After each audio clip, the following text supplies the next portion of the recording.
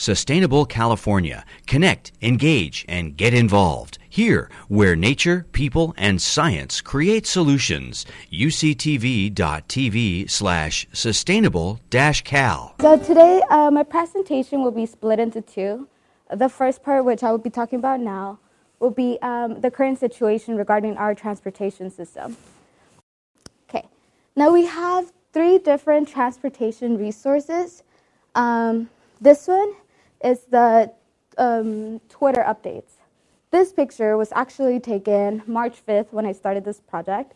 And I don't know if you can see very well, but the date here says February 26, 2018. So that means it hadn't been updated for at least a week and a half.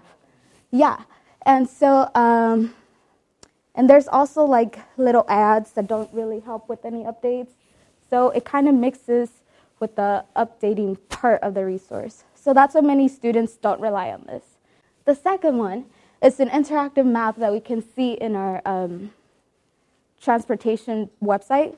It's probably one of the first that you see once you get there.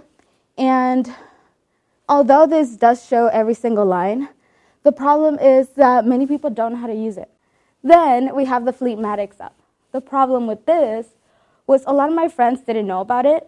And when I did tell them, and I was like, let's log in, they're like, oh, that's it? That's all it offers? So all it does is says the bus moved last at 3:01 p.m. That's it. So now to the solutions. For this, I was really thinking that it should be something that's personalized and be very specific to each student. So I was thinking that it could start by like logging in. Students would have to start logging in so that it's very specific to them. And then I was thinking that once they access the app, they would be able to personalize the bus routes that they take every day. So if they take the C1, the C2, NightCat, and FastCat every day, it'd be on their favorites, and it'd be easier to access. And then I was thinking that if a student wants to plan ahead, they'd be given this, they'd be able to choose to see the larger time map, I guess. I'm not really sure what it's called. Or if they just wanted to know right away what's the first bus that's coming, they'd be able to see something a little smaller, something not so confusing where they have to be like, oh, this is my stop, and,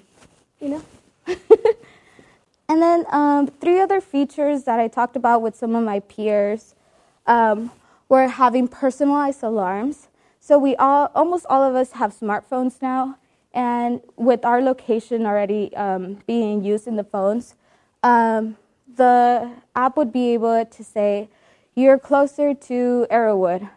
It'd be about a 10-minute walk. Start walking now if you want to make it to the first bus. The last one would be scanning machines.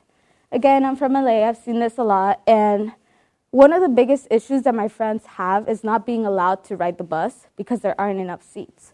So I was thinking that integrating a machine that could scan our CAT cards would be very helpful. It would go into the application, and then students would be able to see, oh, there are 5 seats left.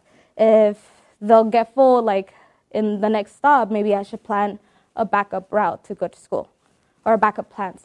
Have a backup plan. And then that way, they would be able to plan ahead just in case they didn't get a seat.